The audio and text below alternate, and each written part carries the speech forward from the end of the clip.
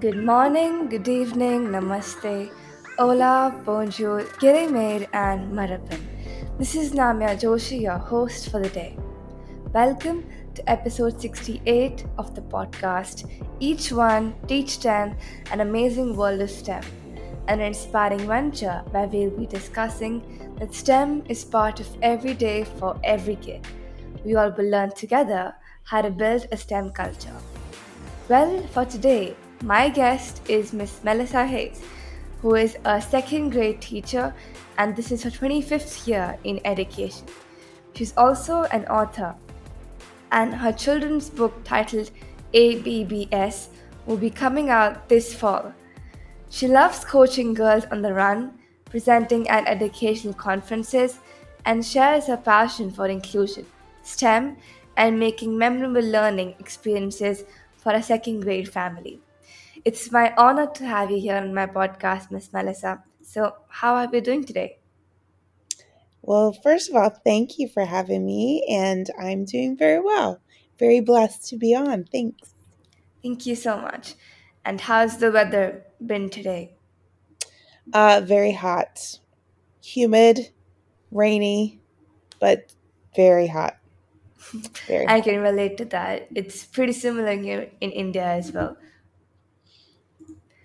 All Yeah. right, so moving on, I would love to know more about you and the work that you're doing, and I also want you to, tell our audience about that as well.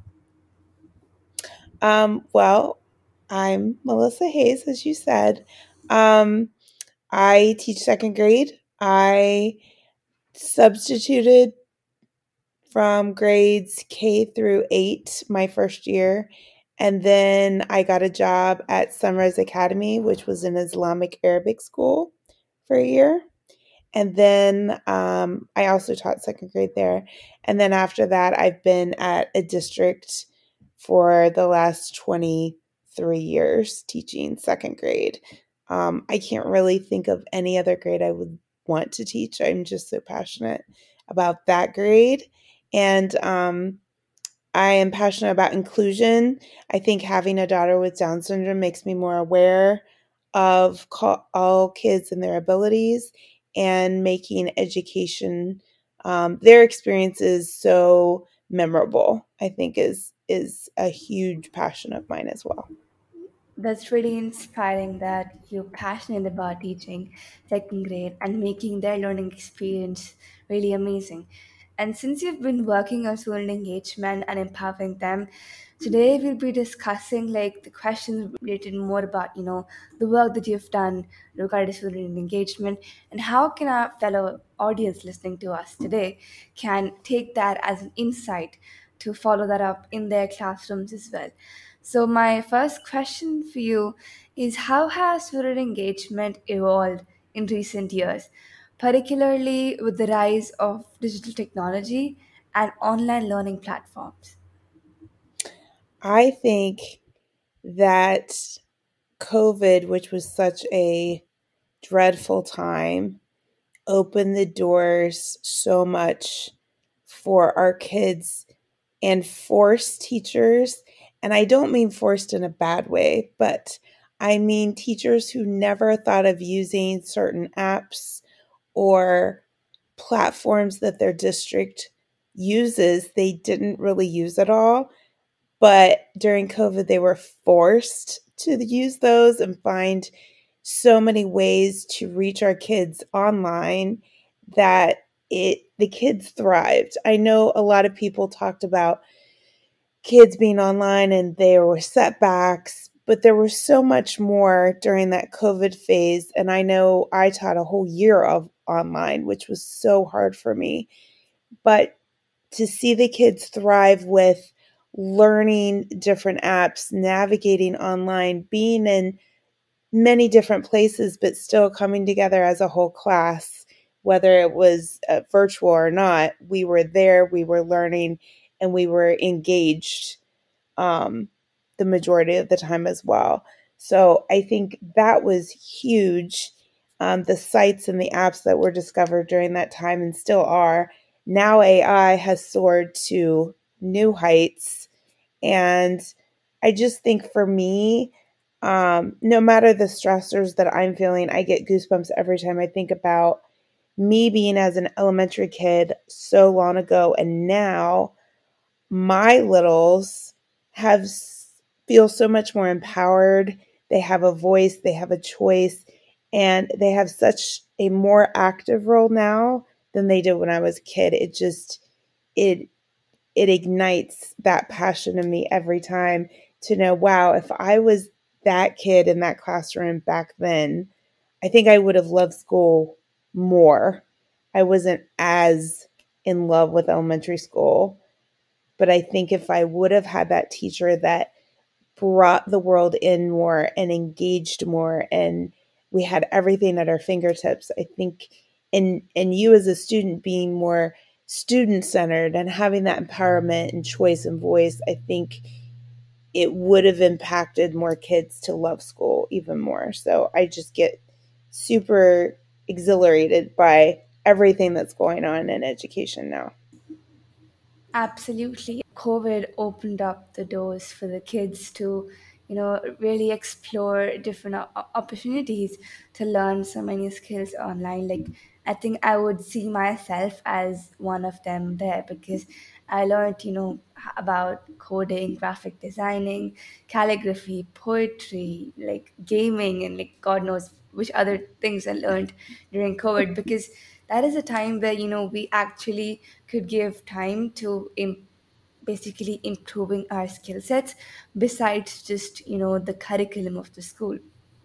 And like you Absolutely. mentioned, it also helped teachers to step out of their comfort zone and teach online. And some of the teachers who were comfortable with that were able to adapt to that quickly. But the ones who'd never taught, like, never used these tools, like you said, they were forced, but slowly they adapted to it, and then I can see like now they're very much comfortable using it. Like, we had a online class a few days before because of some flood issues happening in the north zone in my country, so like they were pretty comfortable, like just joined in, did the class, and the next day we're back to offline.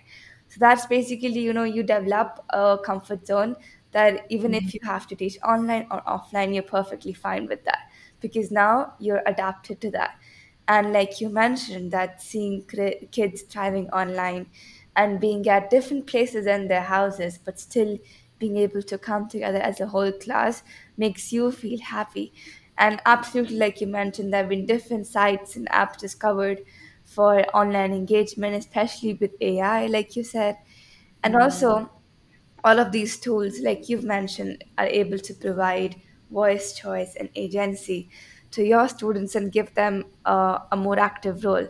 And I absolutely agree with that because in today's generation, like you said, that we have more engageful classrooms where teachers are teaching with amazing, engaging tools. That's really lovely that you mentioned that you would love school more being a student right now and learning from those teachers who are engaging things like you're doing right now in the classroom.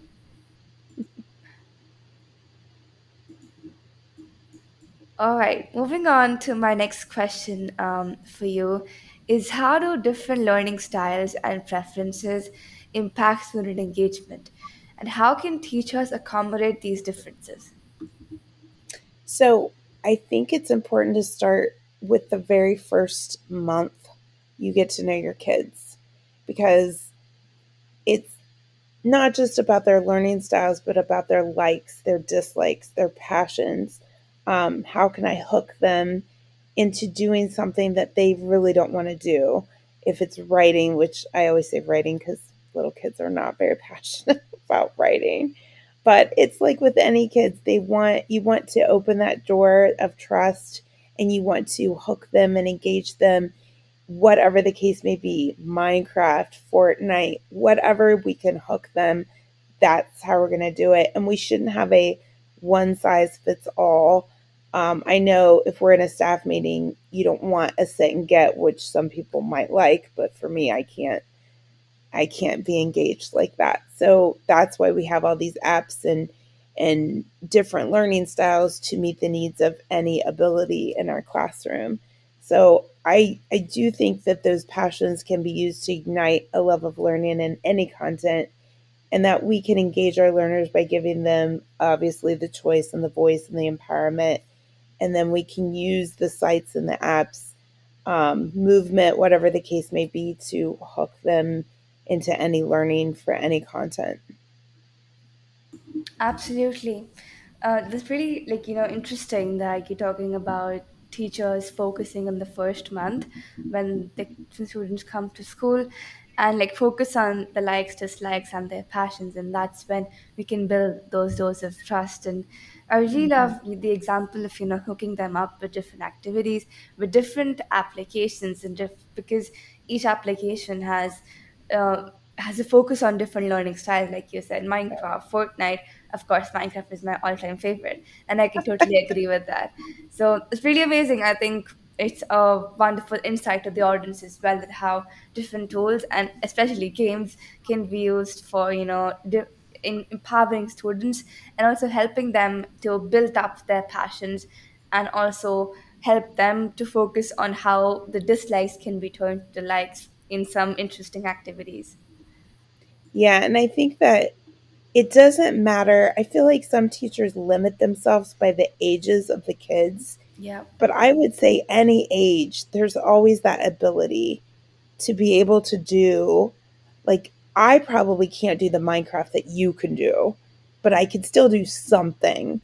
So I feel like sometimes we limit our kids based on age or maybe a label that the doctors say they have, instead of looking at what they can do and seeing the ability that shines through them. So Absolutely, I totally agree. Age is just a number.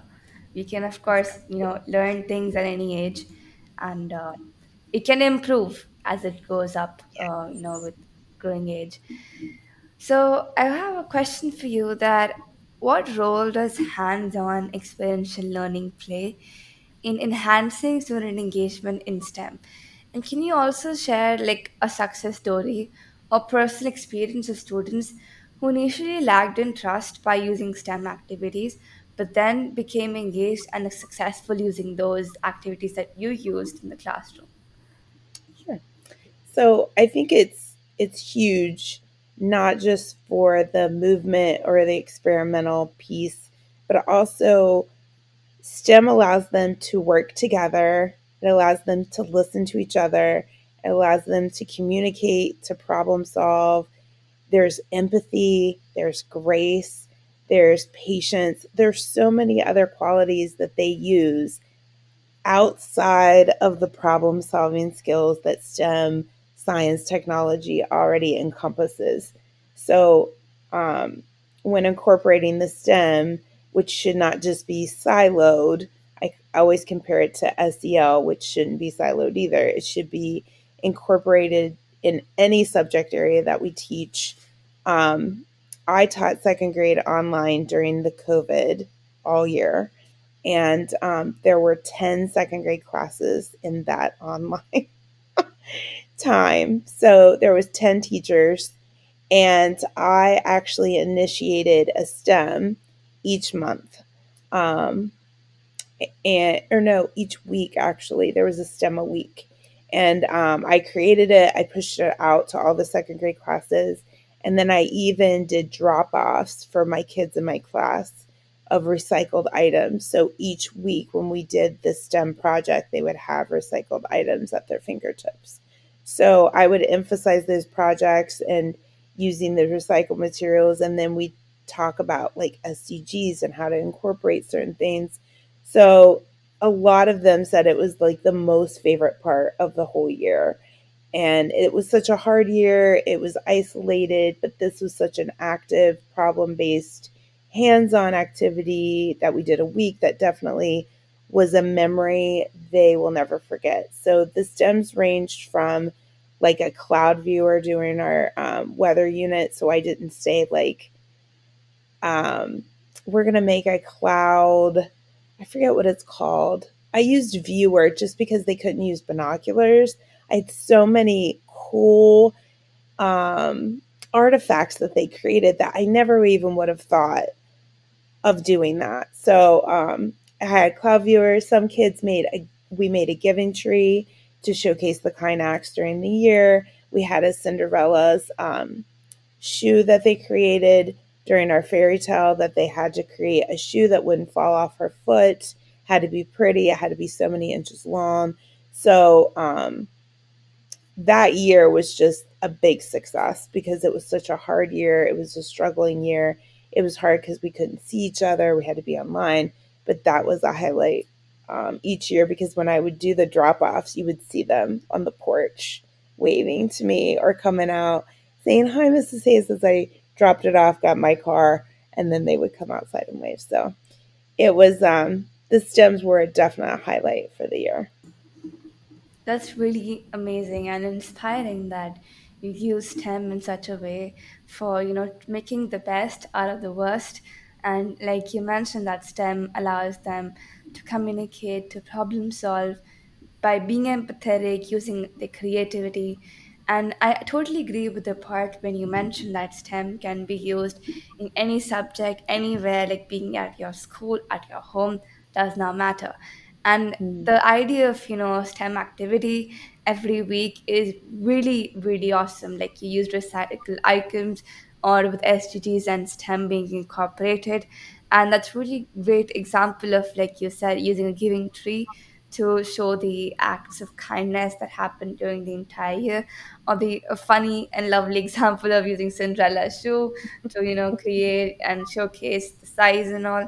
So that's really amazing that, through a tough year, we could actually make out the best out of it by learning Mm. new skills and also helping your students to learn those skills as well, which initially they were not aware of, but through wonderful, fun activities, they were easily able to adapt to that and able to learn the concept of STEM along with SGs, like you mentioned. So that's amazing. That was a big success. Thanks. It's fun. I have a fun question for you as well. So, which till date has been your favorite movie? Which what? Your favorite movie? What's my favorite movie? Oh, geez. My favorite movie. Um, well, my daughter and I watched the Mario movie. That was pretty cute. Nice. I can't find a favorite movie. They're all so good. I like all of them. Like we watched Clifford too. That's such a good movie. Wonder, that's such a good movie. I have too many movies. They're all That's so amazing. good. And then I haven't went to see the Barbie movie. Have you seen Oh, that? no, but I did get to see Oppenheimer. Oh, was that a good movie? It was. Yes. I've heard that one was good too. All Yeah, my there's friends so were literally like, when the Barbie movie was released, like, "Ma'am, we're not coming to the tuition today. We have to go and watch the Barbie movie. We're not coming. We're not coming." I'm like, what's so fun in that? Like, we've all seen, the cartoon Barbie, but I think it has really good hype. So I have my exam going on right now. I'm going to see, like, if my mom allows me, like, we can go together and watch it. Oh, yeah, Have that you would be watched it? good. Yes. Once I see it, we'll have to compare notes. Sure, that's amazing. But Oppenheimer is actually a good movie. Like, if you get a chance, you should watch it. Yes, I need to go see that one too. There's so many good ones out. Yeah. Thank you. That was a fun question time. And now, my next question for you. I would like to ask you that how have you used, virtual labs and educational apps to leverage student engagement in STEM? We haven't used any labs, um, but we do use a lot of apps for the STEM. One app, well, you know that I am obsessed with Microsoft Flip. Before it was Flipgrid. We've used that when it was Flipgrid and now it's Flip. But the kids use that more as a tool to showcase um, who's in their group, the supplies they used, the successes, the failures, and then their STEM in action, whether it's a coding STEM or a problem based STEM or an SCG, whatever's incorporated in the STEM. We also use coding tools too that we might app smash, but we love Tinker, CodeSpark, Merge. So those are some, but we don't, we, I've never used any labs though. Nice. I really like the idea of using Flip, incorporating coding STEM or with SDGs. And I absolutely agree, like Flip is a really good tool for leveraging student engagement. And also, I think it all is a way to enhance the communication and collaboration skills of students because it helps them to, voice out their opinions. And also, like, they can, go through the opinions of other people and, Hmm. it helps them to get more insight and also share their opinions with the people. So if they're a little bit shy in the classroom, they can be more Yes. open using Flip. Yeah. I also like the fact that Flip is can be used as a kindergartner up to a college or high school student with a child who my daughter has Down syndrome. So for her to be able to use it in high school and remember it in elementary school, you don't want to use the same thing and it look babyish. So it's so versatile that any learner can use it. I love that. That's just Absolutely. such a huge impact for me. So I love That's that too. amazing. Really amazing. So, moving on to my next question, I'd like to ask you how can parents and guardians support their children's engagement in learning both inside and outside of the classroom? Well, for inside the classroom, I would just say open your doors to them because, as a parent, I want to be a part of my kids' um, schoolwork and making them feel successful. That doesn't necessarily mean giving me work for them to do, but I look at it as the world is our classroom. So things that parents could do could be plan a vacation, use Google Earth, have an agenda, have a budget. How many miles are we going to travel? I mean, if they really want to go somewhere, have them plan it all out, have them write it all down. Maybe it's a mom and daughter day, or a mom and son day, or a dad and daughter day. Have them plan it out. I think them being engaged in what they're doing, even if it's a supper they want to cook, have them go shopping, have them make the list, give them the budget. How much money can they spend? I mean, you can modify that to any age and any ability. But that right there is real world, and it's so much more beneficial and memorable than doing a worksheet just off to the side. So I would just use real world experiences. Absolutely, that's really substantial as well.